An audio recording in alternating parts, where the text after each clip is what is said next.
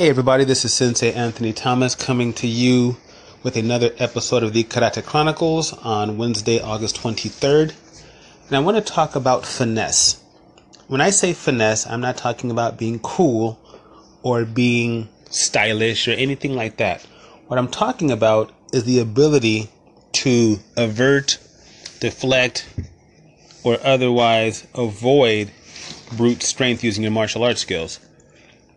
And the reason I bring this up is because a lot of people got into the martial arts with the idea that a smaller, weaker man or woman would be able to subdue a larger, stronger opponent. I mean, that's really largely the appeal with martial arts, is that, hey, you don't have to be a big guy, big girl, whatever, strong in order to defeat an attacker. And while that's one of the things that attracted me to martial arts, I find that a lot of schools are still measuring their students in terms of toughness or grit or something like that.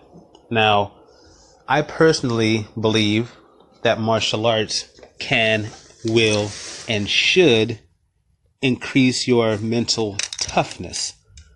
And there's a lot of ways to look at that, but you kind of know what I'm talking about. You should be more focused, more determined, whatever, as it pertains, or rather as a result of your martial arts training. But what I don't see is a lot of schools explaining that in the realm of self-defense, it's way wiser and way more practical to be the matador in the bullfight rather than the bull itself. Now, in other posts, in other waves, I've talked about the difference between using self-defense skills and getting into a fight. Fights are agreed upon, largely.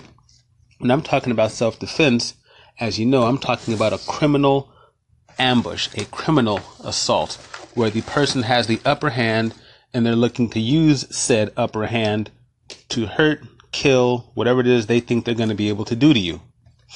Now, to circumvent that, I think that finesse, agility, and dexterity are the keys to surviving that kind of situation.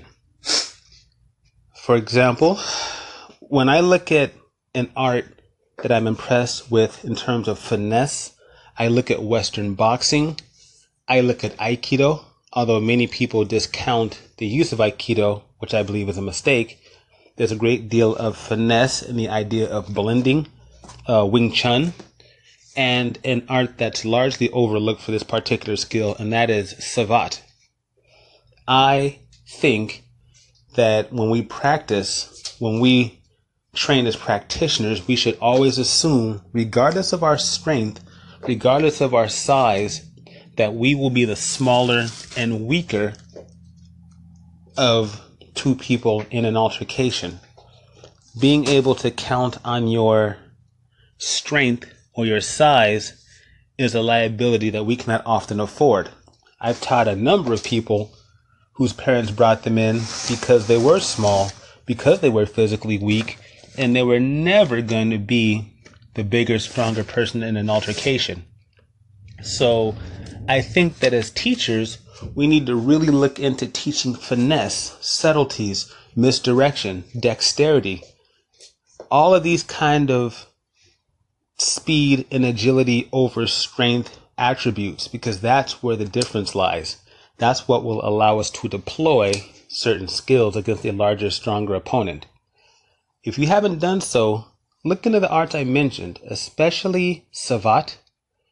I'm not a practitioner of Savate per se, but I really enjoy and I really like their approach to fighting. They never stand and bang, which is so popular amongst prize fighting aficionados. They understand that there's nothing cool about taking punishment. Even Floyd Mayweather said that, which is why people are so largely critical of his style. They don't understand the point is not to get beat up. Anyway, call in and let me know what you think. I'd love to hear from you. You can call in here. You can check me out on martialartsoakland.com.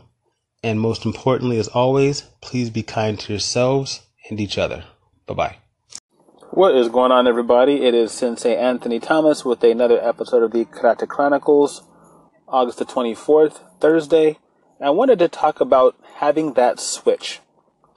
Now, when I say that, you've probably heard something similar in your life where, oh man, I don't know what happened. It's like this switch just went off and usually that sentence is followed by lost it, got angry, started punching, something along the lines of a physical, violent, or aggressive nature. Now, as a martial artist, we're taught about the concepts of mushin, no mind, being able to move without the hindrance of conscious thought, all of these things. So the question I'm posing for you today is, do you have a switch? Now, if you're walking down the street with your parents and some knucklehead walks up and punches your mom or your dad in the face, is there a switch that goes off before you're able to respond appropriately? Is there something that has to happen in your mind to invoke a physical response? Do you have to see a person screaming at a kid and it makes you so angry that you feel inclined, motivated, and justified in confronting that person? Or is it something different? Me, myself, I don't think I have a switch. For example, I'm sitting in my truck right now, looking out the window. And if some guy walked up and called me a name or reached into the window and grabbed me or something, I don't think there'd have to be an elevation in mood or anger for me to respond accordingly. One of my biggest concerns is that actually my fight or flight response has been short-circuited because I don't often get hyped up in situations that definitely require an elevated course of action. For example, if I'm sitting there eating a sandwich, I love a good sandwich. If someone says there's a dog coming, I don't have to be afraid of that dog to decide that I need to get up from where I am and start running. I don't. I'll just get up and start running. If I'm walking down the street and somebody calls a woman the B word, I'm going to look and see what's going on before I'm angry about the fact that a man just called a woman the B word. You see where I'm going with this?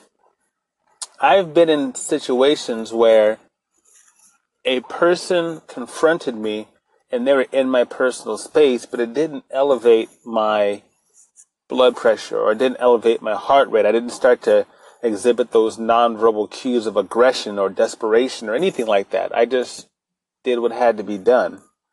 And so my question for you additionally is, do you have that switch? Do we need that switch? And along those same lines, is it detrimental not to have that switch? I personally would like to think that being able to be cool and calm and all this kind of stuff before an altercation or before a threatening situation is a plus. But I'm concerned that it's not, because in those moments of fight or flight, your body kicks in your adrenaline and you're able to get that dump of adrenaline that allows you to do things that you wouldn't normally do. So it's very safe to say that I may be crippled or hindered by my lack of elevated blood pressure, breathing, etc. Anyway, what do you guys think? I think this is an interesting topic, so I'd love to call in and I'd love to hear your call-ins with your opinion. So please do so. Also check me out on martialartsoakland.com. And most importantly, be kind to yourselves and each other. Bye-bye.